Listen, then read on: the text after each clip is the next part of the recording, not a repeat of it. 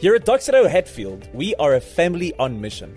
Make sure to get connected by joining us at one of our Sunday services. We hope you enjoyed today's message. All right, cool. Thanks, guys. You're more than welcome to take your seats. We'll pick up some of these conversations at the end of our service. It's always great at the end to get something to drink and just hang around and chill a bit. So I want to tell you guys a quick story. When I was still a teenager, I was working at a paintball range in Centurion called Paintball Village. Anyone know of Paintball Village? Anyone ever played paintball before? Real paintball. I'm not talking about ketties and no, real paintball. Okay. So my duties were that I was supposed to marshal these games. In other words, they had like the small structure in the middle of the range that you would climb upon, and you would have a 360 view of the entire range of people playing paintball. Now, for me personally, I always found it so funny because there was two main groups of people that you would find at a paintball range. The first group would be some sort of a kid's birthday party. All right? Yeah. Great fun. There's always a lot of fun stuff happening there where kids are there. I used to dread the fact, so I was a teenager, but I used to dread it if there was kids' birthday parties because they never listened. You'll tell them, keep your mask on. As soon as the moment the game starts, the mask are off. I'm like, you're going to get blinded. It's quite funny to me to watch these kids play because you will find two different types of kids playing paintball. Guaranteed. This is a Mo guarantee. You can put a stamp on it. The one kid gets 150 bullets and shoots them all out in the first 2 minutes without hitting a single person. Right? They'll come running, literally, they come running back. I don't have any more ammo. It's like, sorry, dude, you wasted all your ammo and you never shot anyone. But then there's the second kid, right? He gets 150 bullets, but he does not fire a single shot in that entire game. And you will usually find him underneath some kind of a bush or behind a tire or some barrel, hiding, literally sweating behind that barrel with his paintball gun, not firing one shot. Taiki, was that you? Cool. Cool. Awesome. So that was the first group of people that you would definitely encounter at a paintball range. But then the second group of people, these guys did not play paintball. No. They participated in almost to the death fights of aerosol combat. All right? These guys would usually pitch up just when the range is closing, at closing time. All right? 5 o'clock, everyone's done. These guys walk in with guns and suits that looks like they got it from an ex-Navy SEAL. All right? And they are ready. They are prepped. Guns are cleaned. They've got all the ammo. They've got knives for some reason. We're playing paintball, but they've got knives and ammo packs. And these guys, it's so funny to watch them play because they literally took it like, if you get shot, they also give the emotional reaction of getting shot. So they'll fall on the ground, no! And his buddy, no! And that's literally what happens when these guys, they don't play paintball. They do tactical aerosol combat. Now, the reason why I'm telling you this story is because I think it is such a good illustration of what I just think spiritual warfare looks like in a Christian's life. You'll almost find these guys that walk in, and I'm so unsure, and I don't actually know what to do, and I'm just going to hide behind the barrel. Or the Christians that just charge, and we're just going to gun for it. I don't care if I hit my friend next to me, I'm just going to go for it. But then you get these guys that are really skilled at what they do. They really understand the game. They know all the boundaries, they know all the prep, they know all the tricks, and they know exactly what they are there to do. Because they know what is waiting for them at the other side of that safety net. They know there's a battle waiting for them, right? Okay, cool. I'm just going to make this very clear today. I need ameners. You know what an amener is? Okay, Mandy's got it. Okay, let's see who's got the best amen today. We're going to do this in 1 minute, all right? Best amen.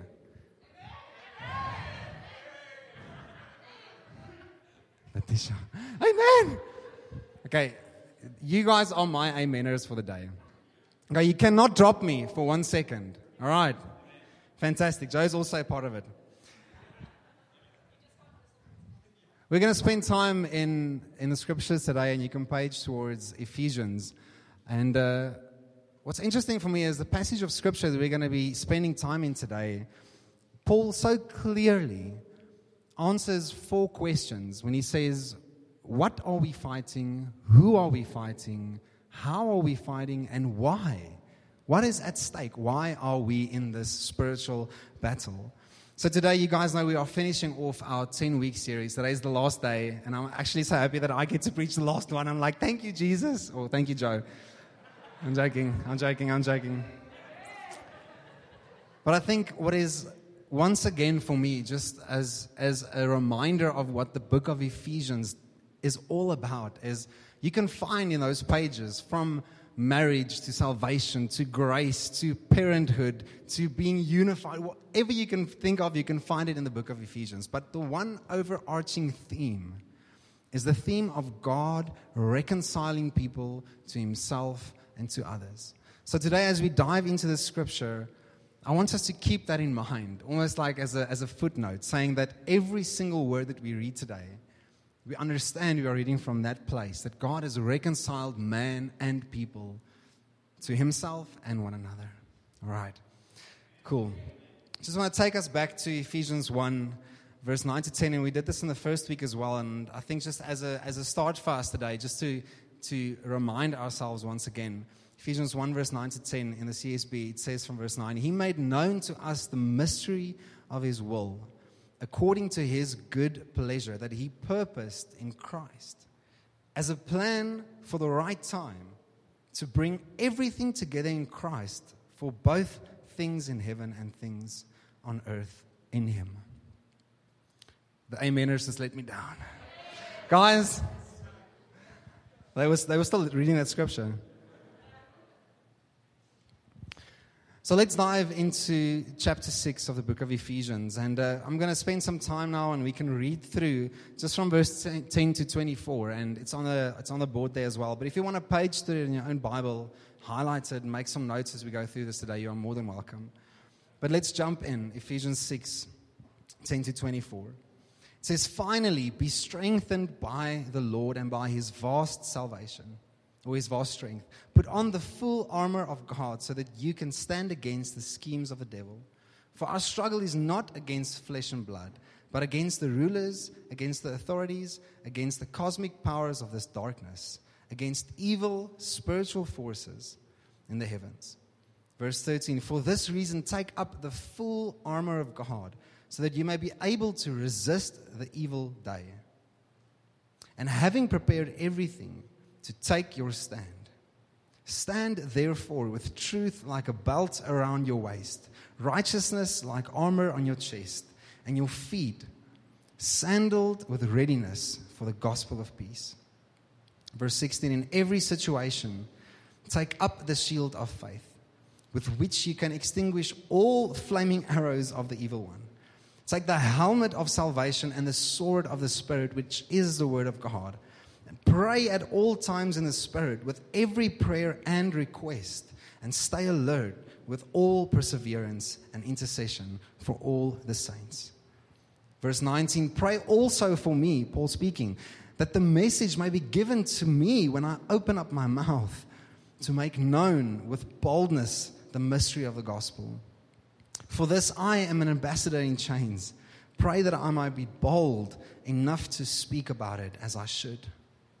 Now, this very difficult name in verse 21, Tychicus, I think the closest name to this is Tyche, so I'm just going to call this guy Tyche for today.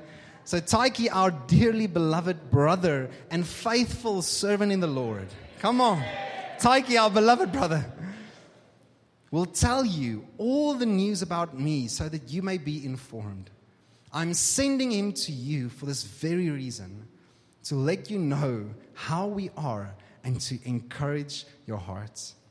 And then the last two verses, verse 23 and 24. Peace to the brothers and the sisters, and love with faith from God the Father and the Lord Jesus Christ.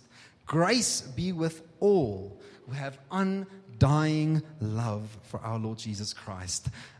Amen. Wow.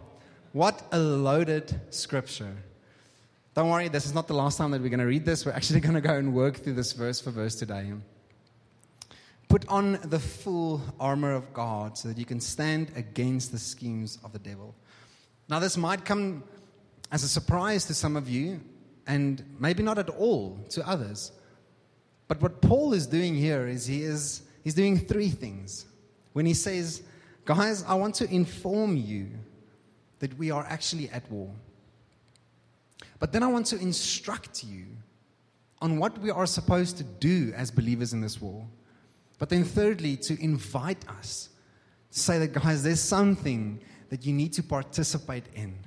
There's something for you to discover within this battle. Paul is inviting us, informing, instructing, and inviting. So this is the battle for Tshwane. The battle for Tshwane is a battle that every single Christian in this church and in this city will have to fight together. Amen. This is a battle that every single Christian in this church and in this city will have to fight together. Let's read from verse 10 as we discover some of these answers, what I mentioned in the beginning, for the 4 questions. What are we fighting? Who are we fighting? Why are we fighting? And how do we fight? So let's jump into verse 10. It says, "Finally be strengthened by the Lord and His vast strength. Put on the full armor of God so that you can stand against the schemes of the devil."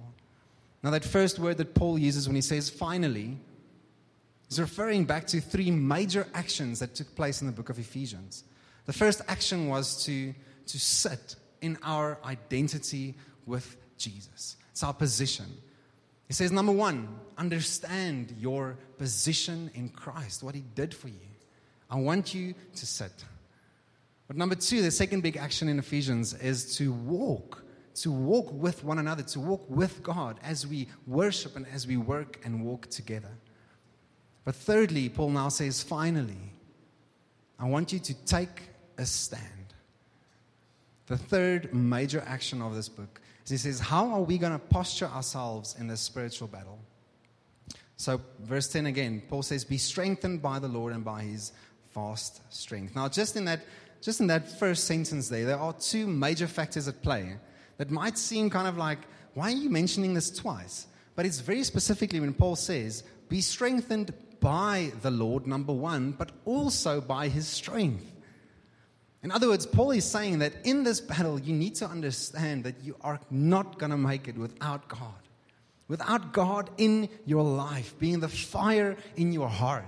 It's almost like you have to say those words to yourself, I am not going to make it without God. He is my strength. Not only what He does for me, not only the things that I trust Him for, and the mountains and the challenges that I lay before Him, and I trust Him for an outcome and a breakthrough. Not only for that, but in God Himself, He is my strength. And secondly, I find my strength in His strength, in His works.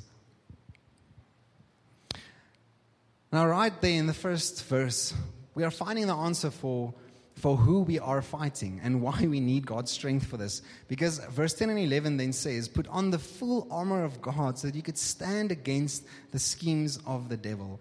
It's making it very clear that the battle that's going on right now, the battle that has been going on since the day of the crucifixion, this battle for the heart and the souls of our people, this battle right here, is a battle that is not meant to be over or underestimated. In these first 2 verses, when it says, who are we dealing with here? What is this fight all about? I want you to understand that this is an accurate estimation, just in those 2 verses, of ourselves, of what the enemy does, and what God does. In other words, if we underestimate ourselves, it leaves us neutralized and paralyzed. If you underestimate what you can do, you'll feel like, I'm unsure. I don't have confidence for this. I don't know what to do. I don't know where to turn.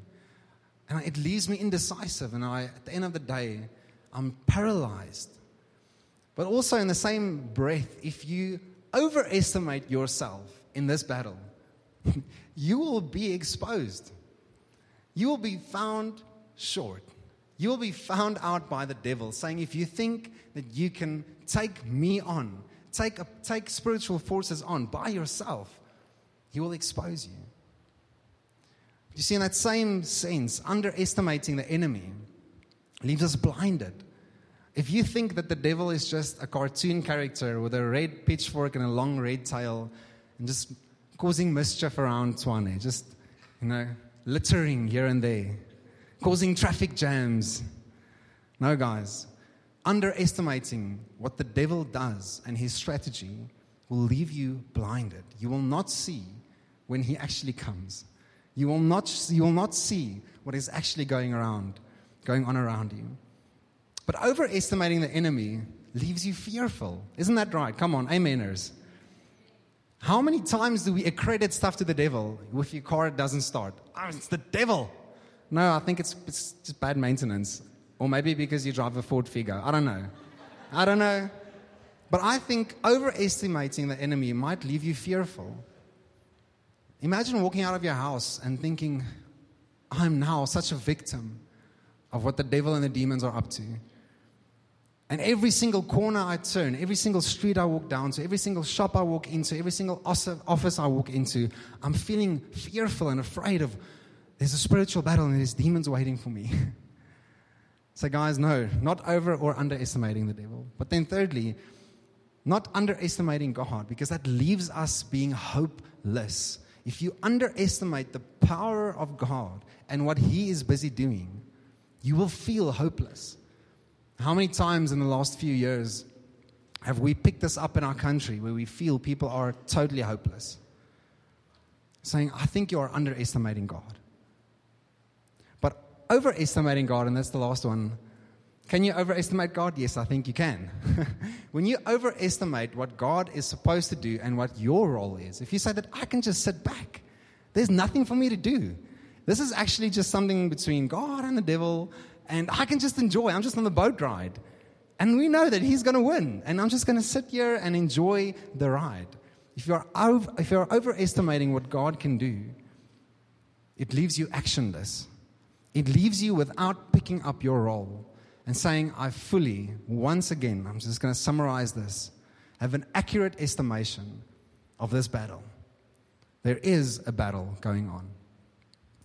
But God has won, and we have the victory. But it is now our role to enforce and advance from that victory. An accurate estimation of spiritual warfare. Not overestimating ourselves, the devil, or God, or underestimating ourselves, the devil or God. In that same verse, as we just read, where it says, taking our armor, taking our full armor from God, that is our strength. And we know exactly what God is busy doing, strengthening us so that we can what? Resist, stand against the devil. There's something really interesting just about the word that is used for the schemes, to resist what the enemy is putting forth. That word schemes is translated as wily or wiles. I don't think it's a word that we use that often, maybe taiki. But if you maybe think about the word the wily. Have you seen the cartoon from Looney Tunes, the Wile E. Coyote? Huh? Devious scams. You haven't seen the Roadrunner, the Wile E. Coyote? No one. Okay, well guys, there is this massive of a gap right here. I'm just joking. But it's a character that sits and plans the entire day to catch another character off guard, to drop a piano on his head, or paint a big hole against the mountain. And when the Roadrunner runs and there's not really a hole, he runs into the mountain, and he just see, that is exactly what the devil tries and do. He tries to deceive us, distract us, and divide us. He sits all day and plans to come up with these strategies to divide God's people, to keep them distracted from the victory that God has already obtained, and to deceive them with lies, with hatred. See, that is the only plan of the enemy. So therefore, verse 10, put on the full armor of God. I just want to comment on the reason for the significance for the full armor. By saying the full armor, I think it implies that you can put on some of the armor, right? Or you can put on none of the armor, or you can put on all of the armor. Just looking at that picture once again, understanding just the context that Paul writes this in, probably soldiers, Roman soldiers standing there amongst them with actual armor on. It's like he's speaking about you, dude. They won't every single morning go through the routine to tediously sit down, strap on their guards, put on heavy, loaded, weighted armor just to go to Checkers. Or just to go for a jog. Imagine this, you're driving around your neighborhood and there's a guy in a full night suit of armor walking his dog. So how ridiculous is that? So no, I put on this armor because I know that I'm going in to a battle today. And in the same absurdness of, that's so absurd, a guy walking with fully dressed armor, walking his dog. How absurd would it be to look at a battlefield and see someone walk onto that battlefield with their jogging clothes? And everyone else there is in fully suited armor, and he's walking in there, his Nike Takis, short pants, and a t-shirt. I'm going to go jog now. No, you are going to get seriously injured. As you see, putting on this armor for every single soldier, they knew it was a discipline of war. If I am not fully dressed in my armor, I am not fully protected. If I'm not fully equipped, I'm not fully protected. And if I'm not fully protected, I'm not fully ready for war. So when Paul says, put on the full armor of God, he says, be fully protected and be fully ready for war. Just want to read a quote for you guys. It's by a guy named Mark Demas. Once again, I think it's very similar to Taiki's surname, Demas. It's a different Demas. But he writes in a book also entitled Ethnic Blends. He says, as we see then in Ephesians 6, verse 10 to 18, Paul is not so much warning individual believers that the devil is out to get you, but rather he is warning the local church that the pursuit of unity is a collective struggle against unseen forces of darkness that will seek to separate us from one another and subvert the gospel's power that is uniquely displayed when diverse believers walk, work, and worship together. Speaking about the battle for Tshwane, thank you. Speaking about the battle for Tshwane,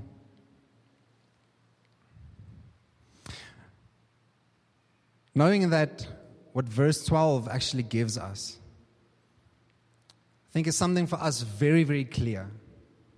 That I think this is one of those moments where if we speak about who are we fighting and what are we fighting, where Paul very intentionally uses words, and I want you to see them this morning as we go through verse 12.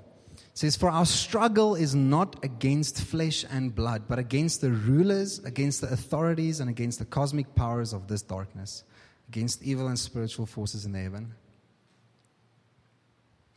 See how interesting it is that this is God's battle, but Paul writes, this is our, come on, help me, our struggle. In other words, this is not your battle. This is not your fight. That word struggle is directly translated also as wrestling. It is hand-to-hand combat. Rolling on the floor, gripping with your entire body, using your limbs and your legs and grabbing a hold and wrestling. What Paul is saying is that, guys, this battle belongs to God. But He has chosen you to enforce this victory, to advance this victory. After every single war that's ever been fought on this globe, if you walk away from a victory and you take steps backward from that victory, you just lay back again and just take a step back and just ignore what the enemy is doing and just go on with your daily lives, what's going to happen? Retaliation. The enemy will come again. He will come and try and rise again. See, what the devil does now, he doesn't come with an army, an aggressive force, and he kicks down your front door because you're a Christian and he grabs you out of bed and he pulls you into the street. No. He comes to distract, deceive, and to divide us. Because he knows that he cannot take on God again. He cannot take on God again. The victory has been won. So he tries to, with propaganda, put up posters and say, no, the war hasn't been won. Just look at your city, look at your streets, look at your crime, look at the divided people. Do you really think you're winning? And we say, yes, we know we've won. We know it. And we're going to enforce that victory. We're going to stand up and take up full strength that we find in God, and in Him we will rise against the plans of the devil and resist them. Amen. See, if the battle for Tshwane is not, if it's not a physical war that we fight, but it is a position that we stand into, if the evidence of that victory being advanced, if the evidence in Tshwane is our hearts and minds of people being one to God, the fruit, the evidence of that would be what? It would be people united and reconciled with God and with each other. See, that is what Paul writes when he says, guys, I want you to see your role. But I also don't want you to be distracted and to be oblivious to what the actual advancing is in this standing. It is God reconciling people to Himself and to us. My heart just got torn apart again in the last month or so. And I'm sure everyone in this entire room knows about this, but just the incidents and the tragedy that happened in Senekal. And when I first saw a headline on Facebook of a guy that was murdered in a rural farm, the immediate thing in my heart was, God, this is not right. Murder is not right. This is not your plan and your dream and your purpose for anyone, anywhere, to be murdered. I've got a holy discontent with that. Father, we know this war, this battle, this struggle is not against flesh and blood. But this is breaking my heart that this is happening. And then we all know what happens next is this thing gets so politicized and racially loaded. And from this tragedy, from this absolute tragedy of a person being murdered, for whatever reason, whatever color, this tragedy of a person being murdered, another tragedy is born. People divided. People divided. I'm watching a live stream video of people in Senekal last week.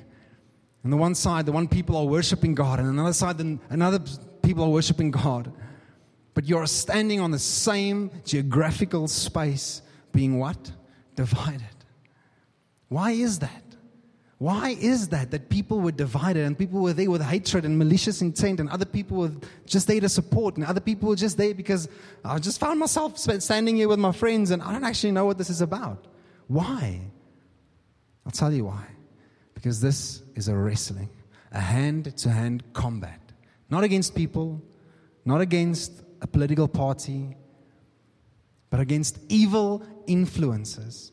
Evil spiritual forces trying to do what? Deceive us, distract us, and divide us. So what do we do as a church? Do we take steps back? No, we advance. We take steps forward. How do we do that? Well, it's plain and simple. We love people. We pursue people. We stand in the strength of God. We say, God, we are resisting this. See, this is the mission that we are called to as a church and as a Christian, as a believer here today. So this is not me making political comments or voting for sides or even pointing out errors of people. No. This is me saying that, guys, our battle, our struggle, our combat is not against flesh and blood. And we cannot do this divided. We cannot do this without God. Amen? Amen. We've answered up until now the questions as to what and who we are fighting in this battle. But I want us to ask the question, why? Why are we fighting? What is at stake in the Battle of Tshwane? The end of the series, Ethnic Blends, where we spoke about diversity and being unified and loving people and stepping into our calling and taking up our mission. What is at stake? when we walk out of these doors later this morning. I want to take us to Corinthians 5, 16 to 17, if you want to page it in your Bible or just take a picture of it on the screen. But it says, from now on, then, we do not know anyone from a worldly perspective. Even if we have known Christ from a worldly perspective, yet now we no longer know him in this way. Therefore, if anyone is in Christ, that we now don't know of a worldly perspective, if anyone is in Christ, he is a new creation. The old has passed away, and see, the new has come. Everything is from God, who has reconciled us to himself through Jesus, and has given us the ministry of reconciliation. That is, in Christ, God was reconciling the world to himself, not counting their trespasses against them. And he has committed the message of reconciliation to us. I'm going to read it again. He has committed the message of reconciliation to us. Verse 20, therefore, we are ambassadors for Christ, since God is making his appeal through us. Come on, God is making his appeal through us. We plead on Christ's behalf. Be reconciled to God. Such strong words. God is making an appeal, and we are pleading on Christ's behalf. Be reconciled to God. This is his plan. This is his purpose. And he made the one who did not know sin to be sin for us, so that in him we might become the righteousness of God. Yes, guys, this is gripping me. What is at stake when we walk out of these doors? People being disconnected from God. People being lost, living in pain, being broken, being suppressed, living with hate in their hearts. People groups being divided. Terrible tragedies going on. Guys, that is at stake. This message of reconciliation is our number one priority.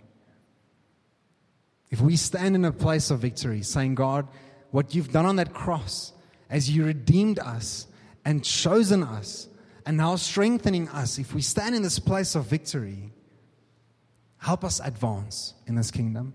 Let's take steps forward as we reconcile people to God and to us. I just love how Paul puts this in Romans 12. I'm just going to read it to us, Romans 12, 12 to 21. In the CSB, it says, rejoice in hope.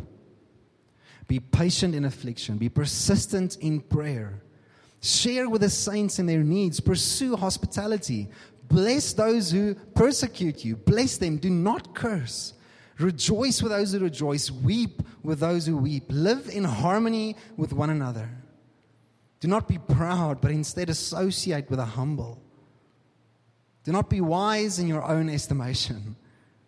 Do not repay anyone evil for evil. Give careful thought to do what is honorable in God's eyes. Jumping to verse 21.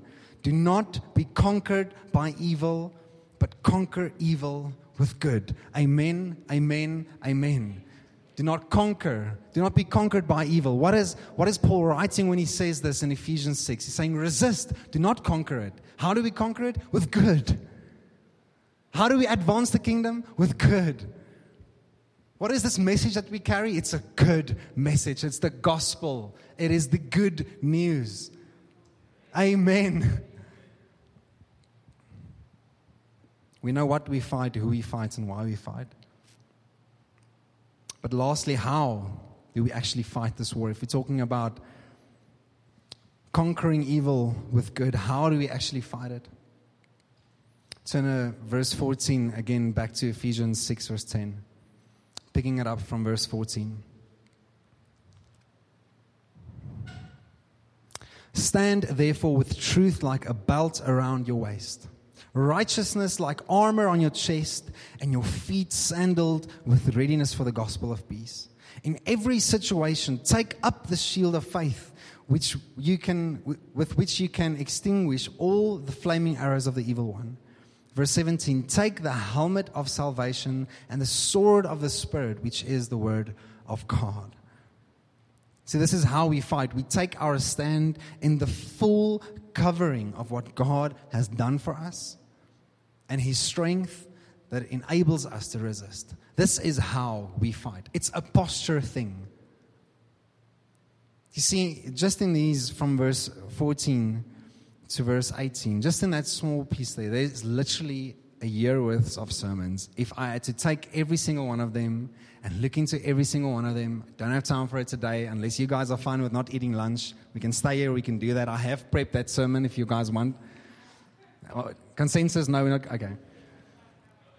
But what I want to do this morning, guys, is not go into detail on every single one of the illustrations used for the armor, but rather to give us an overview of the completeness and the all-powerful and efficient covering that we have.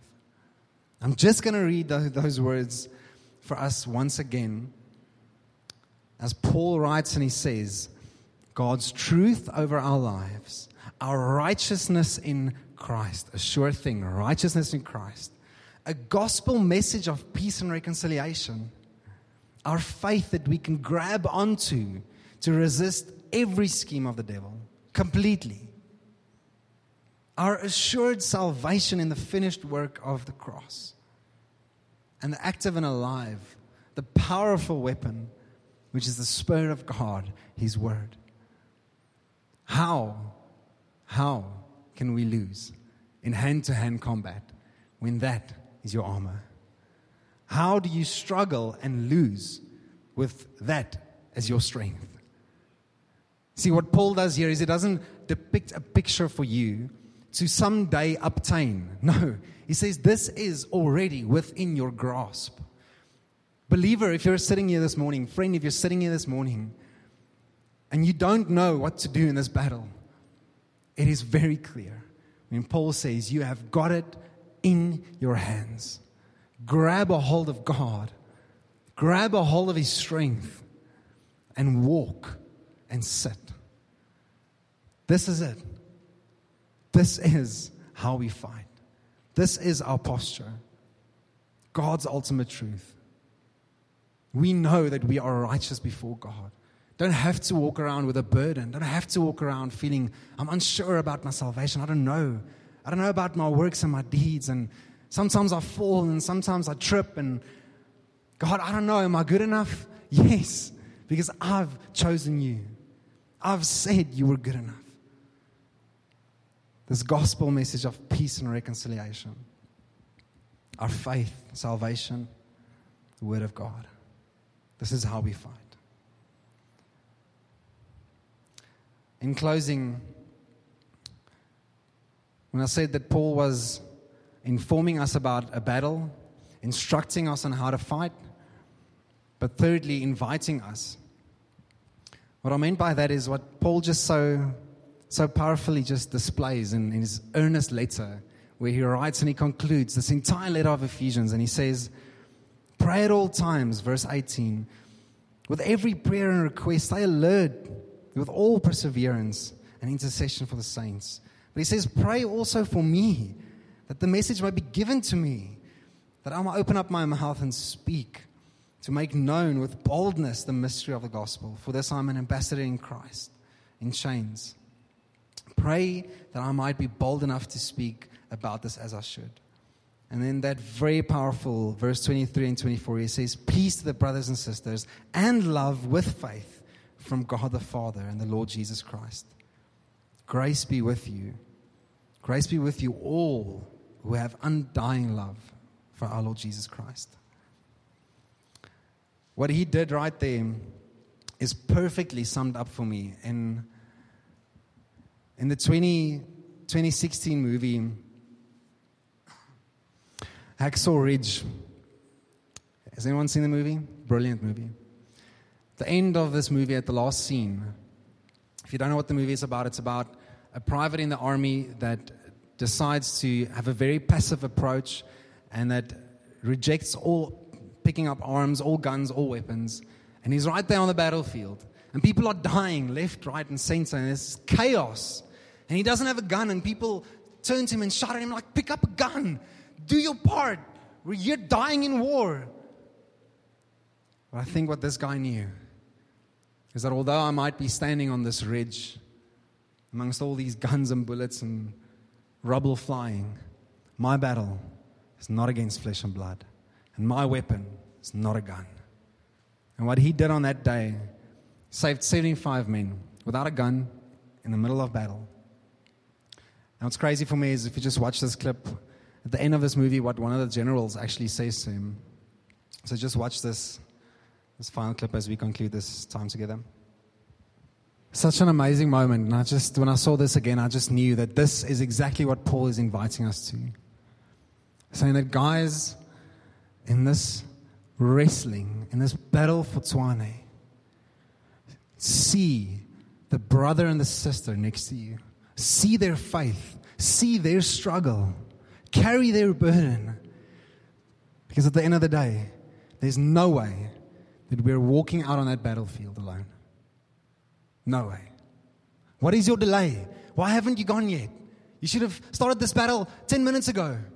Well, I'm not going until my brother and my sister hasn't finished prayed with me. Paul says exactly this when he writes. He says, guys, pray with me that I might be bold. Pray with me. Come into my life. Come and pick up this full armor. Stand beside me. And let's together, unified, resist and advance the kingdom. Resist the enemy and advance the kingdom.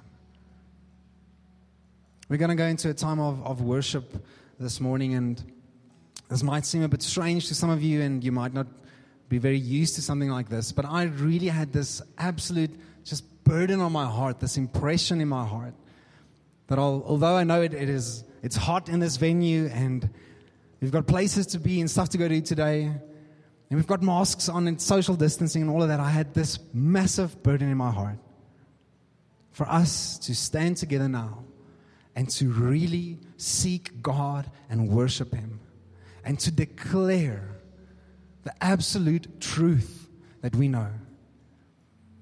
And my hope, my war cry this morning for you is to see the brother and the sister next to you. See their faith. See them worship. Hear their voice. See them lift their arms. Be encouraged by it. Be strengthened by it. Be inspired by it. But let's be unified as we walk out of this place today as a family. As we walk out of this place today saying, God, I'm not doing this alone. There's not a chance. I need you and I need my people. Amen. Where's my ameners? Amen. One more time. Come on, guys. Amen. Let's stand up. Let's worship. Let's seek God in this moment. Come on. Let's worship Him. Lift up your voice. Lift up your arms. Let's worship God.